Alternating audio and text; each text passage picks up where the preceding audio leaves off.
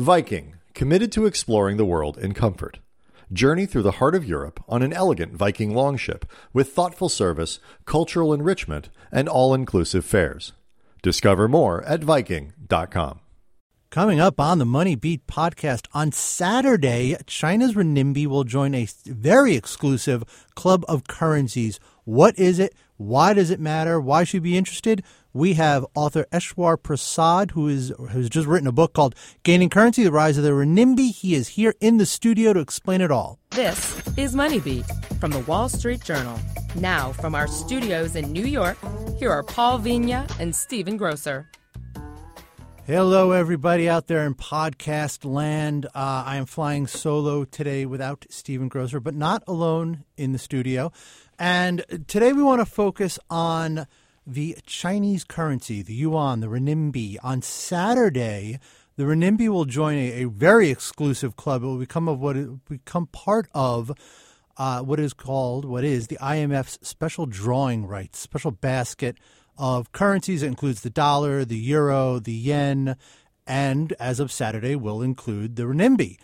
To talk about that, to talk about what the significance of that is, to talk about how the renminbi has grown over the past years and how it might grow in the future, very fortunate today to have Eswar Prasad, Cornell University professor and rather prolific author, Eswar, who has a new book out. Actually, I don't think it's actually on the book stands yet. I think it'll be coming out on the 11th. Is October 11th? Any day now. Any day now. Gaining Currency, The Rise of the Renminbi. Eswar, welcome to the podcast. Thank you for having me on, Paul. And I probably should mention, folks, just in the completely keeping above board, you did write a blurb for my first book that I wrote with Mike Casey. So you and I have a small history together in the past. So it was a very well-deserved blurb. I just want people to know that, just so I don't want anyone to hear this interview and then say, oh my God, he blurred, no, this interview is on the up and up. And anyhow, I just wanted to get that out of the way. And also that, folks, if I sound ignorant at all, it's because I am ignorant. I haven't had a chance to actually read the book yet. We really just got a chance to figure this out yesterday that we were going to do this interview even. So this is kind of put together hastily, but I will try to keep up my end of the conversation. All sounds good. Okay. So explain to folks out there who might not be familiar with special drawing rights in the IMF, what is the significance of that for the Chinese currency? So the IMF's artificial currency unit, the special drawing rights, now has the four elite currencies in the world, as you mentioned, the US dollar, the Japanese yen, the British pound sterling, and the euro.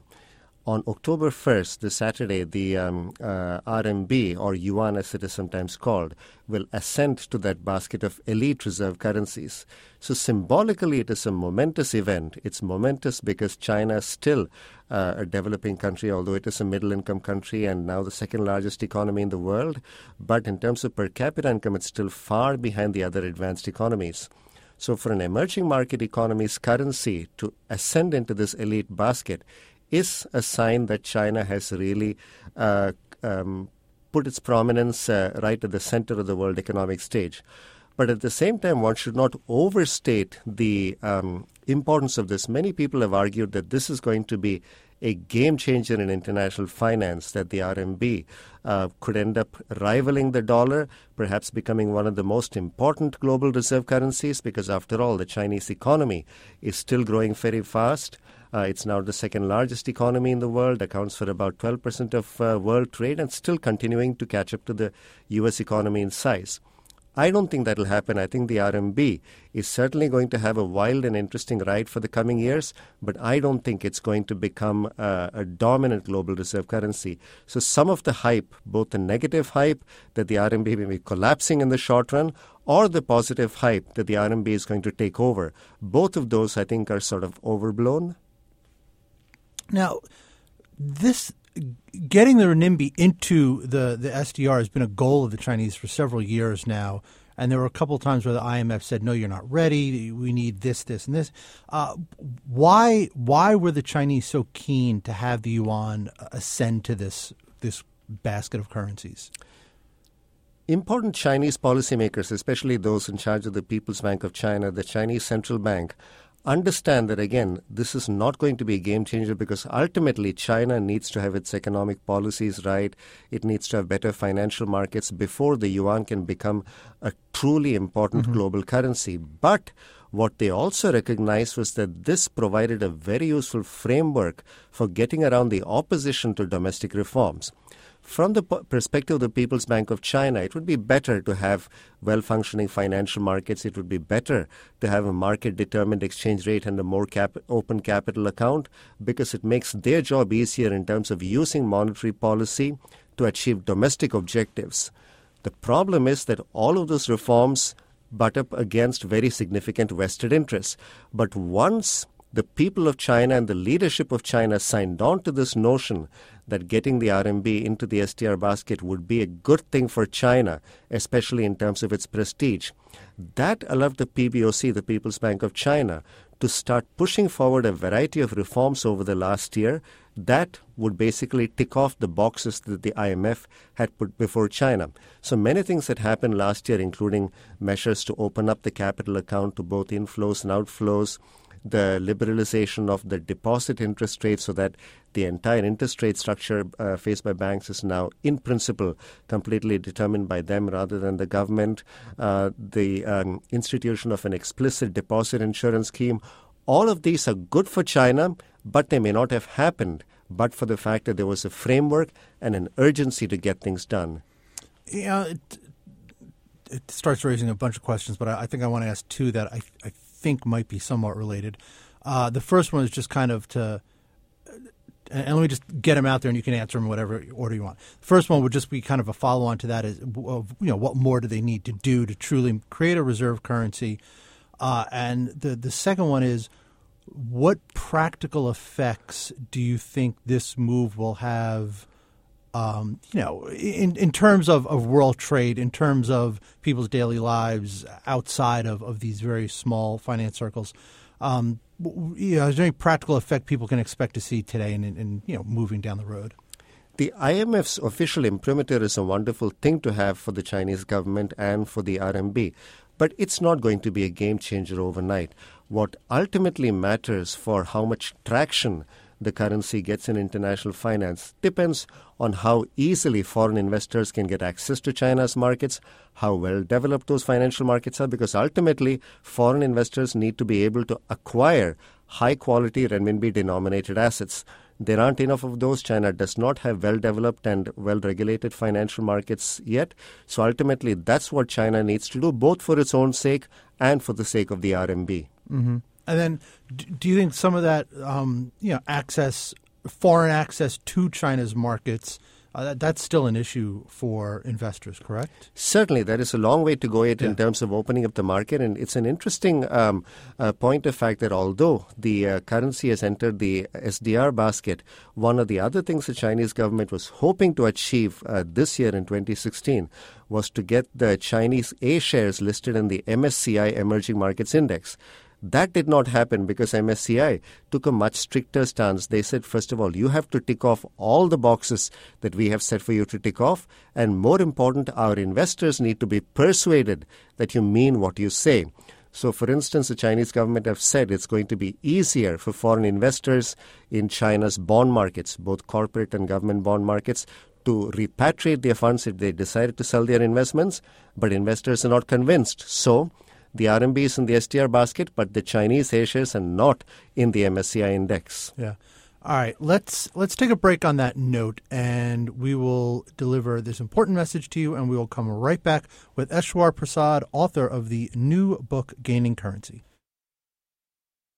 Rapid expansion? We're ready. Worker shortage? We're good. Anything can change the world of work. A celebrity buys the company. Depends on who it is. But relax, we've got ADP. From HR to payroll, ADP designs forward-thinking solutions to take on the next anything. I'm Katie Hill. And I'm Quentin Futrell. Too Many Markets and More, where we talk about the most fascinating personal finance stories of the week. The selfie now kills more people annually than sharks. 75% of Americans tip less than 20%. You want to collect Pikachu. Oh, wait a minute. Wait a cotton picking minute. What's so special about a Pikachu? For more podcasts, check us out at wsj.com/podcast. Become a subscriber on iTunes, Stitcher, Spotify. And now look for us on the Google Play Music app on Android devices. Money, markets, and more. WSJ Podcasts. Listen ambitiously. Now, back to the show. Welcome back to the Money Beat podcast. Paul in the studio today with Eswar Prasad, author of the new book, Gaining Currency, The Rise of the Renminbi. And I just want to remind you folks that if you're looking for some great podcasts out there, you can check us out at wsj.com/podcasts. We have a lot to offer you. Got Your Money Matters, The Free For All, Speakeasy, Tech News Briefing, WSJ Opinion, What's News, and of course Money Beat. But you already subscribed to Money Beat. I don't have to tell you about that one. You can follow us on Twitter at WSJ Podcasts, and you can become a subscriber. We are on iTunes, Stitcher, Spotify, and also we are on your Google Play Music app on your Android devices. Eswar, turning back to the yuan, the renminbi, one of the things I think is interesting is one of the arguments that Chinese started making in 2009 was that look at what happened to the global economy because of the dollar, because you have one sort of overarching reserve currency. It's dangerous to just have one. We really should have more than one. Oh, by the way, we have one called the renminbi. What do you make of that argument that having one sort of global currency can be a problem? It can potentially be a problem because, after all, the U.S. has been able to run relatively undisciplined economic policies because the rest of the world is willing to finance U.S. government budget deficits and current account deficits by buying up a huge amount of U.S. government debt. So if the U.S. dollar did not have such a prominent role, especially as a safe haven currency, maybe there would be less ability of the U.S. to sort of run undisciplined economic policies, and as the Chinese see it, also to thereby wreak havoc on the international financial system.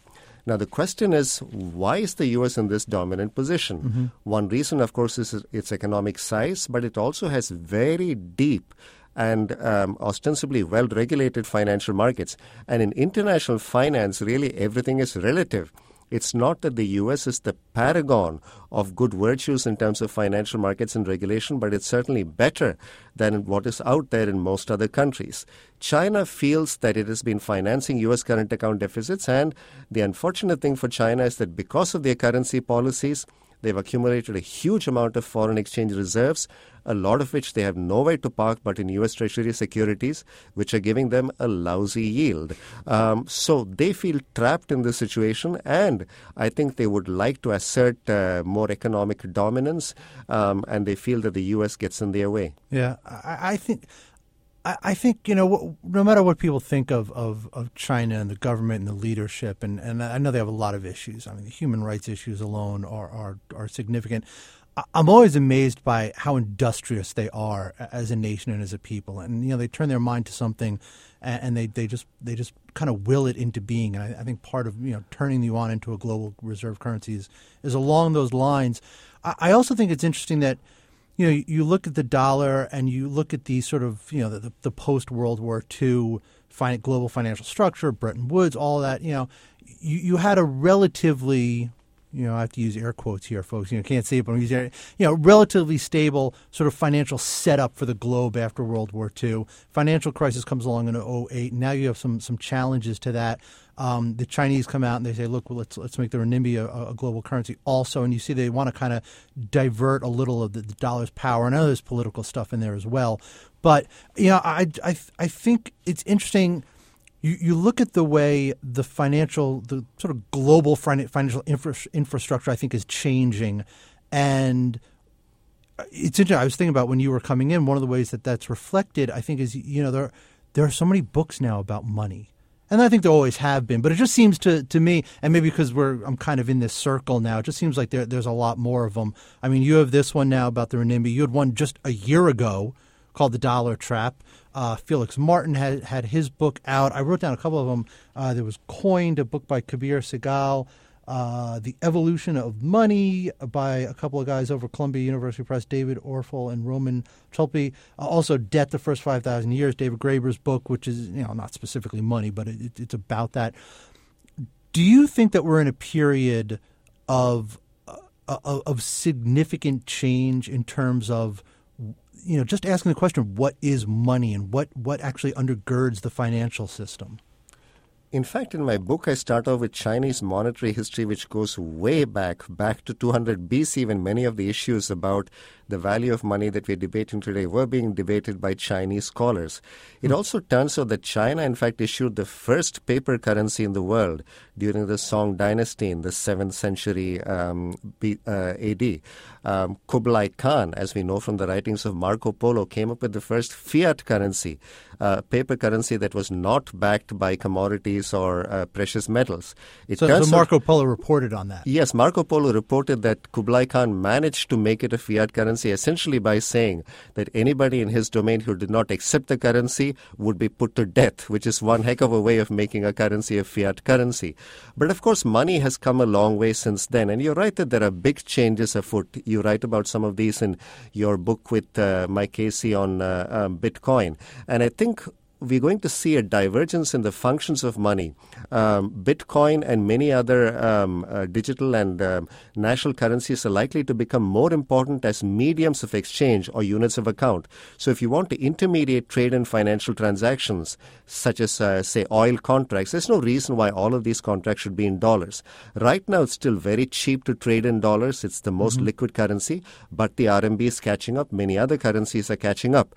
And in fact, the Chinese were so frustrated not only that their currency wasn't important, but they also had to rely for their international settlement on SWIFT, which they see as controlled by the U.S. So they've set up their own payment system right now, the China interbank payment system, which is going to start domestic but can very easily be scaled up to an international payment system, can replace SWIFT even in terms of messaging.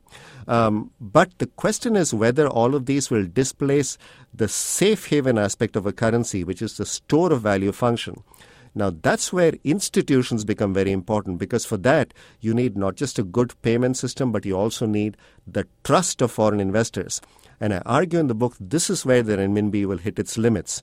The renminbi could become a significant reserve currency if Chinese policymakers play their cards right by putting in place economic and financial market reforms.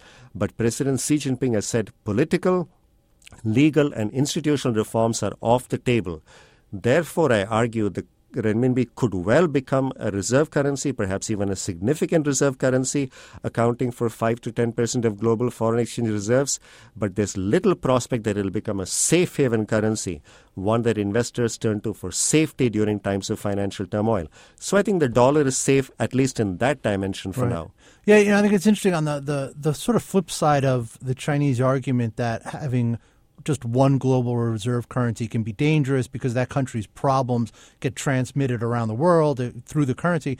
The flip side of that is, well, look at China. And if it gets to the issue of trust. Do you trust that China's markets are open? Do you trust that your money is safe there? I've been waiting for China to have a major crisis for 12, 15 years. I mean, people have been talking about this, right? Oh, they have this absolute internal friction of they're trying to have a government that has complete control over the economy, but they're trying to kind of have open markets. There's a friction there, and people have been waiting for that to kind of, hopefully not literally, but at least figuratively, kind of blow up and become a problem. People are waiting for China to melt down. They say the economy is fundamentally unsound, but the government is papering it over. Yeah, all these issues that I think go to the heart of what you're talking about when people talk about trusting a currency as a safe haven. I don't know if I even have a question there, Eswar. I think I was actually just kind of mouthing off on what you said. There is a fundamental contradiction in China right now that they're trying to put in place market-oriented liberalization and reforms, but they don't want to give up stability and control. And Right. these are two fundamentally contradictory impulses. So as an academic, it's fascinating for me to see these conflicting impulses trying to be reconciled. And very often what you get are missteps and stumbles. What we saw in the stock market last year and in the currency markets towards the end of last year and early this year, all signals that these two fundamentally contradictory impulses cannot be reconciled. If you want markets to work, you have to let them work, and you have to have a good institutional supporting architecture. You need good corporate governance in firms, you need good auditing and accounting standards, and you need corporate and government transparency, even when it comes to things like data. China doesn't have any of these. But despite all of that, China is still a pretty decently growing economy, so people will go there for diversification and yield.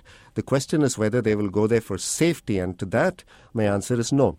And to go back to the first point you made, if one thinks about the financial crisis, one thing that may have made it much worse if there were multiple reserve currencies out there, and at a time when trust, even in the most long-standing of institutions, was failing, if you didn't have one currency, the dollar, that everybody trusted and could go to, perhaps things would have been a lot worse.